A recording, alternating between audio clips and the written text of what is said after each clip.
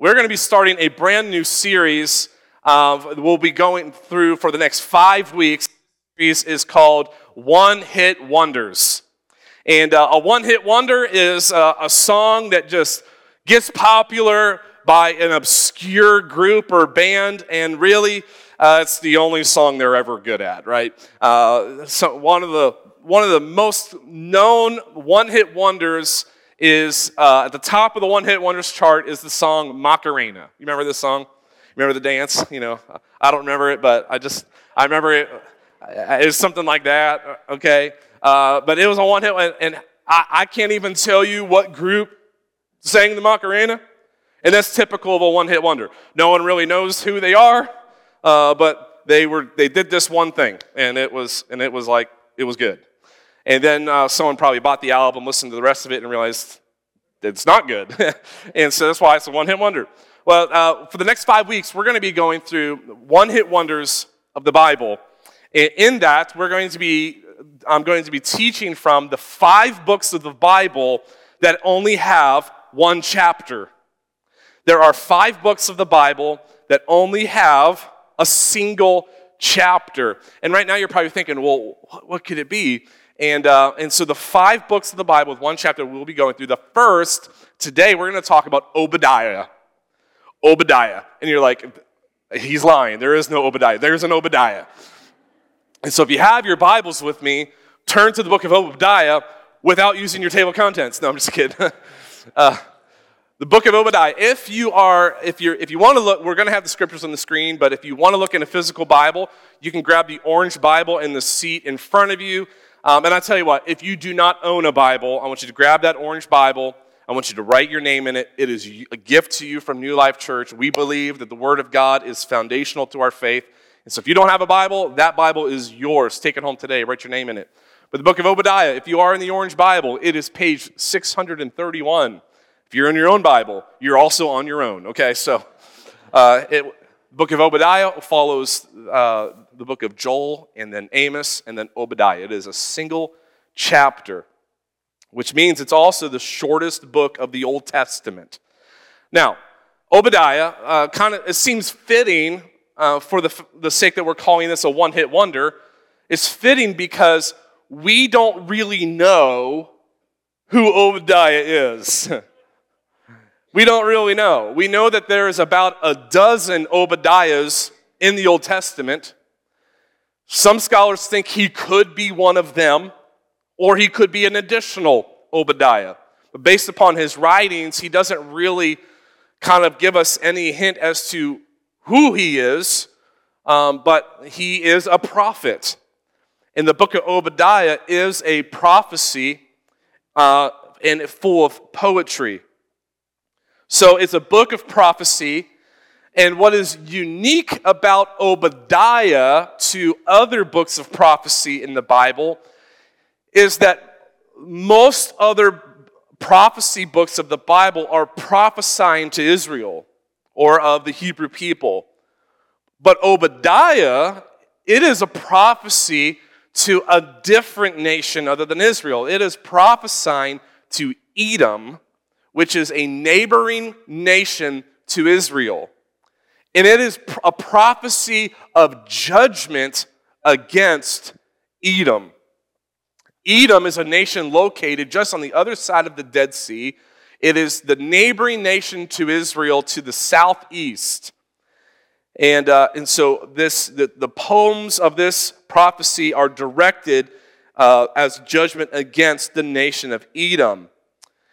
Edom is also unique to the Israelites, to the nation of Israel, because Edom and Israel actually share common ancestry in that their father is Abraham. You know the song, Father Abraham had many sons, right? And so remember, this whole story throughout Scripture is God establishing covenant with people that would kind of like pave the way for the one day to come, the coming of Christ. So God makes a promise to Abraham, and then we all know, Abraham, Isaac, and Jacob, and the promise kind of follows his family line. And so So in Genesis 25, we read the story so Abraham has a son named Isaac. Isaac has a wife named Rebekah, and she is childless. And so Isaac prays. She becomes pregnant with twins. And the twins are wrestling inside of her womb. And like almost every woman pregnant with twins that I've ever known says something like this to the Lord. Why is this happening to me? And that was Rebekah's response to the Lord. These twins are wrestling in her womb, and she says, oh God, why is this happening to me? And the Lord said to her that there are 2 nations in your womb. 2 nations. And there are 2 peoples from within you that will separate. One will be stronger than the other, and the older will serve the younger.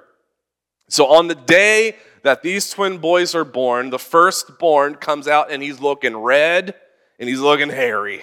It says he was hairy all over his body, this little baby. And so they named the firstborn Esau. And Esau means hairy. Imagine if we named kids that way today, you know. Wow, he came out purple. His name is eggplant. I don't know how it works. Let's try to think of something purple. Well, then the second boy is born clinging to the heel of the firstborn, the red, hairy one named Esau, and they named him Jacob because Jacob means to cling, or the heel, or it also means deceiver, the Hebrew name. If your name's Jacob, it doesn't mean that you're a liar or anything like that, so don't do that to me. So we have Esau and his brother Jacob. Now Esau, as he grows and matures, Esau loves to hunt. So Esau, he's hanging out with Larry Conkis a lot. You know, they're hunting bear, and his father Isaac has a taste for game, for meat. So Isaac loves his son Esau, the hunter. But Jacob, it says, Jacob likes to hang out in the tents. In other words, Jacob loves to do things around the house. And so his mother, Rebekah, she loves Jacob. Well, one day, Esau, he comes in from hunting, and the Bible says he is famished. He's hungry, he's hangry, he's starving. And there's his brother Jacob, wouldn't you know it? He's cooking a big old pot of stew. And Esau says, give me some of that red stew. And he says, like a good brother, no. And so they end up making a deal that Jacob would give him a bowl of red stew if Esau would give him his birthright as the firstborn. And as the firstborn, Jacob's saying, then I get the blessings of our dad, and so on and so forth. And so Esau, in his poor judgment, don't make important decisions when you're hungry, apparently, he sells his birthright for a bowl of red stew. Time goes by, and their father, Isaac, is on his deathbed to pass any day. And Rebekah, who loves her son Jacob, she says, hey, before your father passes, you need to get him to lay his hands on you and give you the blessing. Remember the blessing that he got from his brother for a bowl of red stew. And so, funny enough, they put goat's fur on him to make him hairy, which makes you think, just how hairy was Esau? And he goes in with goat hair and smelling like his brother, and his father, Isaac, who's dying, he can't see well, and he says, you smell like Esau, and you feel like Esau, but you sound like Jacob. And he deceives his father in giving him the firstborn blessing. Well, Esau finds out what happens, and Esau is ticked. And so Esau says, when everybody's done mourning the loss of my father, I'm going to kill my brother Jacob. Well, his mother, Rebekah, heard this, and she loves Jacob. So she tells Jacob, you have to run. And so Jacob ends up running away and escaping Esau. And thus begins a feud between Jacob and Esau. And remember what the Lord said to Rebekah when she was pregnant with those twins and said, why me? He said, there are two nations in your womb, and they will separate, and the older will serve the younger. And the younger gets the birthright, and now they're separated. But the Lord said that they would both become two nations. And the book of Obadiah is a prophecy about the nation Edom. And it's a prophecy of judgment against Edom for their mistreatment of the nation Israel. And back then, nations grew to become nations because families grew so large. And so we have the nation Israel and the nation Edom, but it's all connected to these two brothers, Jacob and Esau. Well, you see, once upon a time, Jacob actually had an encounter with God where he wrestled with God, demanded that God bless him. And when God touched him, he didn't say this, but we are going to say, happy birthday to you. Come on, Aiden Joel, come on. Happy birthday. Our online audience is not going to know what to do with this. Stand up. Aiden and Joel. Stand up. Happy birthday to you. All right. 14 years old. Man, it looks good.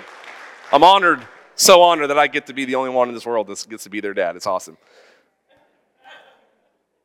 So Jacob wrestles with God and demands a blessing. And he says, I'm not going to let go of you. And so this angel of the Lord touches him in the hip, blows his hip out of his socket. And then he walks with a limp the rest of his life. But also, he says, you will not be called Jacob anymore. You will be called Israel. And so Jacob ends up becoming the nation of Israel. Well, Esau, we read in Genesis, his name one day is changed, and he is called Esau, known as Edom. And now Obadiah is writing this prophecy of judgment against the nation of Edom for their mistreatment to the nation Israel. But it all goes back to these young men, one that deceived the other and experienced hurt and pain, and both became great nations. And for centuries, these two nations would have tension with each other. Even though in Genesis 34-ish, Jacob and Esau do finally kind of reconcile, the tension of past family hurt can last generations. And that is the situation that they're in. Now, the nation of Israel, God's holy people, there were 5 times that the nation of Israel was invaded by other nations. Most scholars believe that when Obadiah is writing about this prophecy, it is during a time that Israel has been invaded once again, overthrown, ransacked. And most scholars believe that Obadiah is writing about the 5th time that Israel was invaded by Babylon. And this is when a lot of the Israelite people were sent into exile with the Babylonians. You see, this was a military siege by King Nebuchadnezzar. And Nebuchadnezzar sends his armies into Israel, and there was a slaughter, a plundering of their goods, and an exile of the Israelite people essentially into slavery. And in this time where Israel is down and out, there's Edom, their neighboring nation, that have long had connectivity with Israel by their father Abraham. In other words, they are family, but there's tension. And Israel is down and out, being invaded by Babylon. And you would hope to believe that a nation that is literally a brother to nation would come to their aid. But instead, the nation of Edom decides to kick Israel while they're down. You see, they believed that they were so high and mighty that nobody could overthrow them. Babylon wasn't going to overthrow them. And so Edom chooses to go and plunder other Israelite cities while they are being invaded by Babylon. And then they also are capturing and even killing Israelite refugees. This is despicable in the eyes of God. Brother against brother, family kicking someone else while they're down. But Edom was not afraid of Babylon, and we'll find out a little bit of why. So if you're in Obadiah, we're going to be in Obadiah chapter 1. There is only one. Obadiah chapter 1, verse 1, the vision of Obadiah. That this is what the sovereign Lord says about Edom. We have heard a message from the Lord. An envoy was sent to the nations to say, "Rise, let us go against her for battle. See, I will make you small among the nations." This is God's judgment against Edom. "I will make you small among the nations. You will be utterly despised." Listen to what he says. "The pride of your heart has deceived you," because that is what pride does. It is deceptive in nature. Listen to this. It says, "You who live in the clefts of the rocks and make your home on the heights. You who say to yourself, 'Who can bring me down to the ground?' But though you soar like the eagle and make your nest among the stars, from there I will bring you down, declares the Lord." Edom thought that they were above everybody else, both literally and figuratively. If you notice the things that the Lord said, he said that you make your home in the clefts of the rocks, you make your home in the heights, you soar like eagles in the stars. All this speech about them being elevated. Because the capital city of Edom was built high upon a rock and was said to easily be defended. So if you wanted to take capital city of Edom, you were going to have a very difficult time, because they built this city up high on a rock, and nobody could take the city because they had the high ground. They literally had the high ground geographically, but they also had a different kind of height, which was a heightened pride in themselves.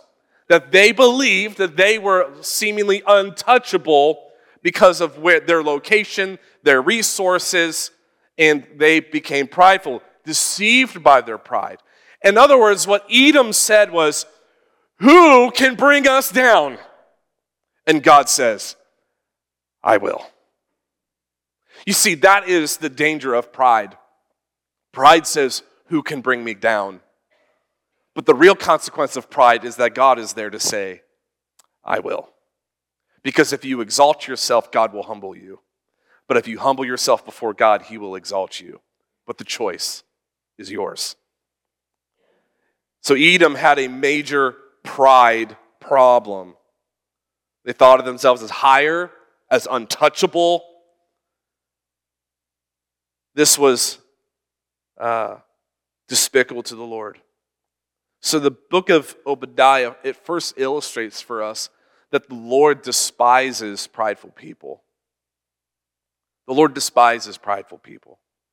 We see this time and time again throughout Scripture, how the sin of pride is so incredibly destructive. You see, pride is the first attitude of independence from God. I don't need you. I built my capital city high on a rock. Nobody can bring me down. And God says, "I will. Watch me.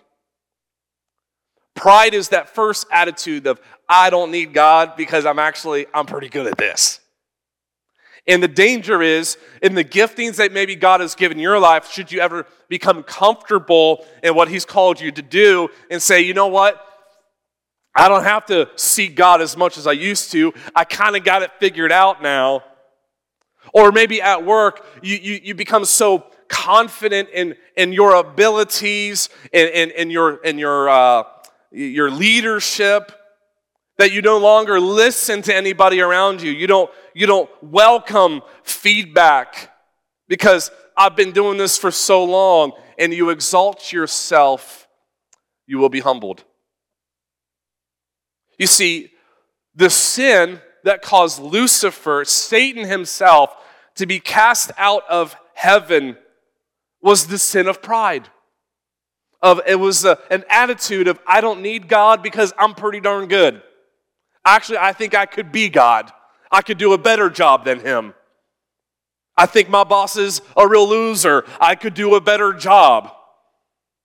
You really should parent better, spouse, because honestly, I would do it better.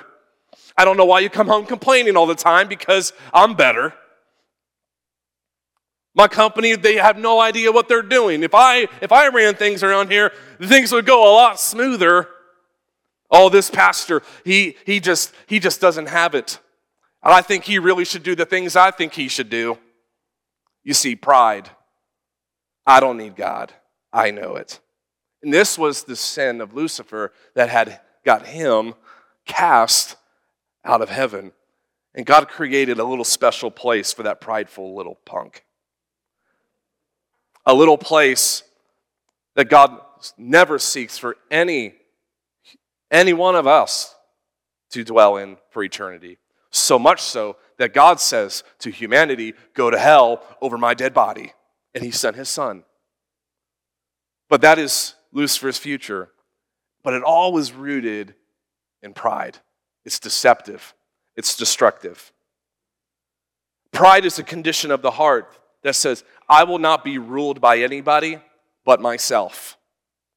I will not even be ruled by God.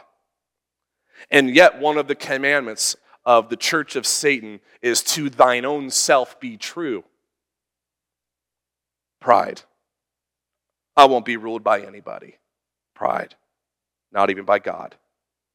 Pride is a lot like bad breath. Everybody knows you have it, except you. Tell me I'm telling the truth. Some people can really allow the darkness of pride to grow in them so much that they don't recognize their own pride. Because you've lost the humility to even have the thought, could I be seeing this wrong? You've lost the ability to allow people to give feedback to you. Sometimes feedback stings. But we need honest feedback from loving people to help us grow and see our blind spots. I've said it before, but when I talk about pride, I'll say it again. Pride blinds you of your weaknesses. And it also blinds you to the strengths of others. So you never see where people are more gifted than you and you need them in your life. And you never see your weaknesses that you need the people that are more gifted in that particular area. Pride is deceptive and it's destructive. Listen to some of the things. I'm going to give you a fraction of what the Bible says about pride. Proverbs 11:2 says, when pride comes, then comes disgrace, but with humility comes what? Wisdom. Yeah. Proverbs 16:5, the Lord, watch this, detests all the proud of heart. Be sure of this, they will not go unpunished. Like, I always remembered the things that really my father detests and would not go unpunished. And I was sure to stay far, far away from those things. One of those things was talking back. You didn't want to do that. I remember my dad welcomed me into the bathroom where he took my toothbrush. He pumped hand soap on my toothbrush, and he said, "Open up." Scrubbed my mouth out with soap. He said, "You'll never use that word to me ever again." I'm like, "You're right. You were right about that. That was not fun." I don't know why, but another thing was having my knee up above the table. That was improper to him, and a couple smacks with a spoon on my knee, and I realized I don't want to do this anymore. But the Lord says there is something that the Lord detests. And actually in Proverbs, when it talks about the 7 things that are detestable to the Lord, the first one is pride. And here it says, the Lord detests all proud in heart. Be sure of this, it will not go unpunished. The Lord is telling us, He's given us a big clue. Pride is a no-go, and it must be dealt with severely in our lives. In Proverbs 16:18 says, pride goes before destruction, a haughty spirit before a fall. If you want something from the New Testament, well, Matthew 23:12 says, for those who exalt themselves will be humbled. Those who humble themselves will be exalted. So to exalt yourself is ultimately humiliating. But if you humble yourself, the Lord will exalt you. And when He does, you won't need the accolades anyway. The Lord detests prideful people. And many times, the church has had a label of being full of prideful people. Well, I know better, and we cast judgment on others. And honestly, it's the greatest cheap shot unbelievers have of the church is just to call the church judgmental people. And it's also not without its own credibility, because surely there have been many religious people over the years that have been quite judgmental and prideful. People are skeptical of pastors because pastors that have allowed pride into their hearts, that lord it over the people of the church and really make kind of shift it from serving God to serving man. And we have to keep those things in check by allowing people in our lives to hold us accountable and never dismissing when people come to you with feedback, but prayerfully considering it. I will tell you, one thing I have learned is there's a big difference between feedback and criticism. But you first have to be able to hear it and discern it and allow the Spirit to move on you. And also it's important to have people that you trust in your life. They can give you hard news, and they know how to give it to you in a palatable way where it won't be so distasteful in your mouth. And if you're married, that person in your life should be, one of those people should be your spouse. And I rely on Jenny to give me honest feedback in a way that I know I will receive it, and vice versa. The Lord despises prideful people. But if you don't know you have it, then how do you know you have it? Well, that's why you have to have people in your life that you can be honest with, and they can be honest with you. And some people say, I want you to be honest with me. And I've also learned, I don't think they mean it. So I say, okay, if you want me to be honest with you, I will commit to you that I will be honest. But I ask for you to also commit to me. They said, with what? I want you to commit to me that you will not be upset or offended when I have to be honest with you. But my commitment is when I'm honest, I promise to be gentle, but I will also be serious. The Lord despises prideful people. What is your plan to keep pride from your heart? It's detestable to the Lord. The second thing the Lord makes clear is that there are consequences for prideful people. Because after all, if pride is, I don't need God ruling my life, well, there is consequences to not having the creator of the universe on your side. And ultimately, you will experience the consequences of your own choices. Obadiah 1:15, it shifts here in the scripture. It says, the day of the Lord is near, watch this, for all nations. So Obadiah shifts from all this prophecy of judgment against Edom, the nation of Edom. And he shifts and he says, the day of the Lord is near for all nations. In other words, for all people. As you have done, it will be done to you. Your deeds will return upon your own head. Interesting. So here's that shift of all nations, people that act, in other words, people that act like Edom will face God's justice in the same way as Edom. In other words, Edom is an example of the pride and brokenness of all humanity. And the day of the Lord is coming for all people. And it did. And it also will. So Edom, the book of Obadiah, judgment against Edom, is really a prophecy for all humanity. You know, not all of the Bible was written for you, was written to you, but it was all written for you. And so Edom is an example, it's an illustration of all humanity. And actually what's very interesting is that the word Edom in Hebrew has the exact same letters as the word in Hebrew for human. We have Edom and Adam. Adam is a Hebrew word for human. You might recognize that word as Adam, like the first man. So Edom and Adam, you hear the similarity. They're spelled with the exact same letters.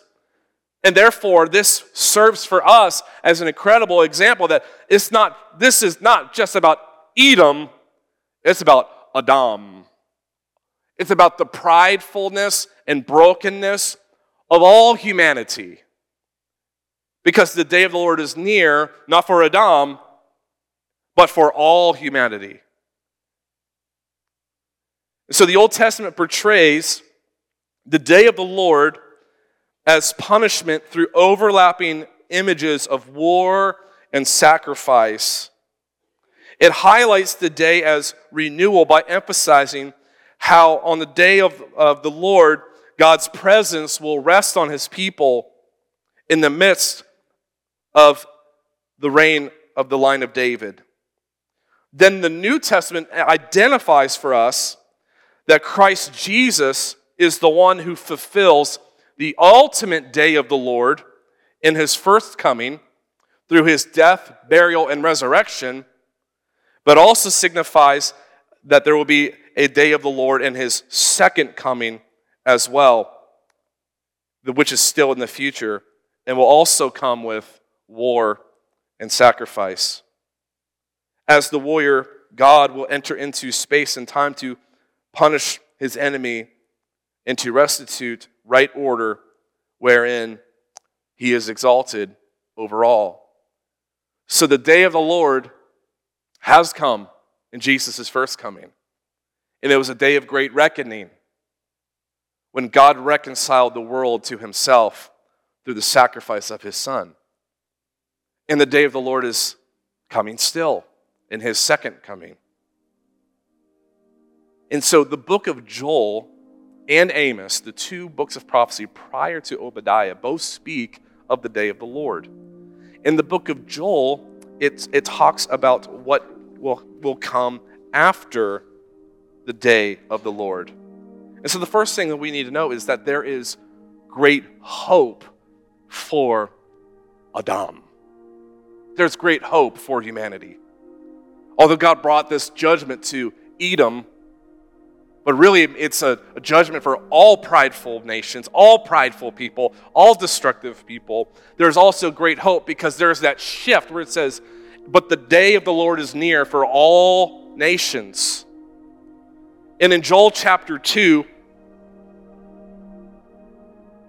this is Joel chapter 2 verse 28, it says, and afterward. After what? Afterward means after the day of the Lord. After the day of the Lord, this is what God says, I will pour my spirit out on all people. I will pour my spirit out on not just Edom because they need it, but Adam because you all need it.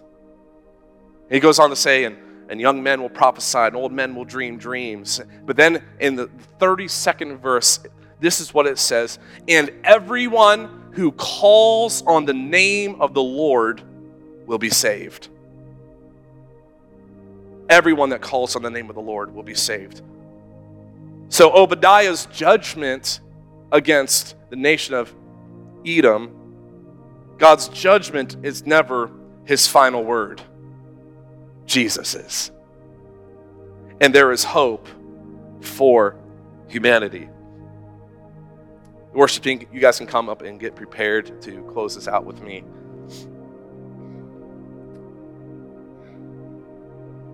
Listen to how it ends. It's not on the screen, but Obadiah chapter 1, the final 2 verses, it says, "This company of Israelite exiles who are in Canaan will possess the land as far as Zarephath. The exiles from Jerusalem who are in Sephrad will possess the towns of Negev. Deliverers will go up to Mount Zion to govern the mountains of Esau." And watch this. "And the kingdom will be the Lord's."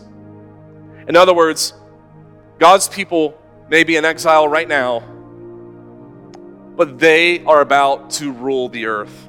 And the kingdom is the Lord's. There's great hope for humanity. So the ancient pride and betrayal of the people of Edom is an example of the greater human condition that exists in all of us.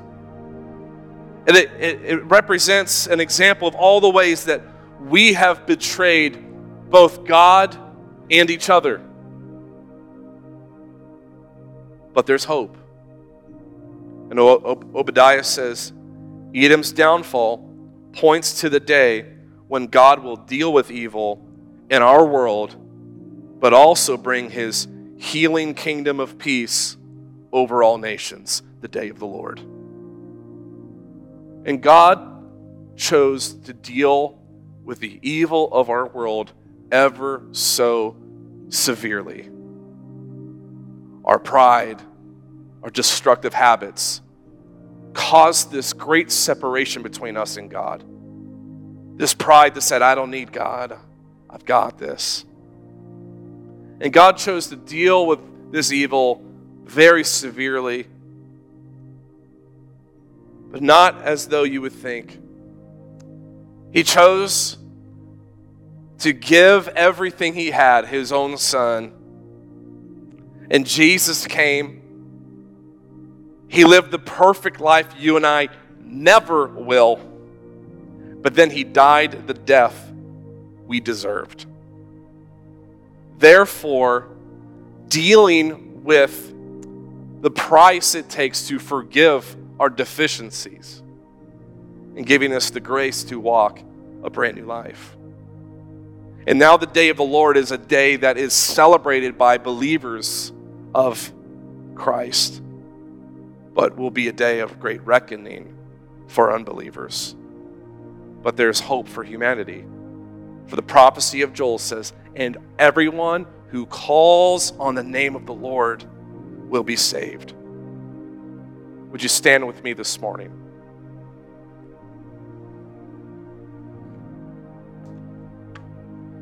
Obadiah is such a tiny little book,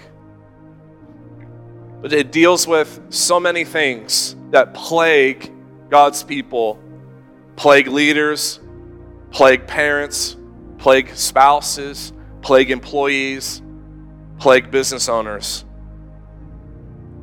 It's pride. It's pride.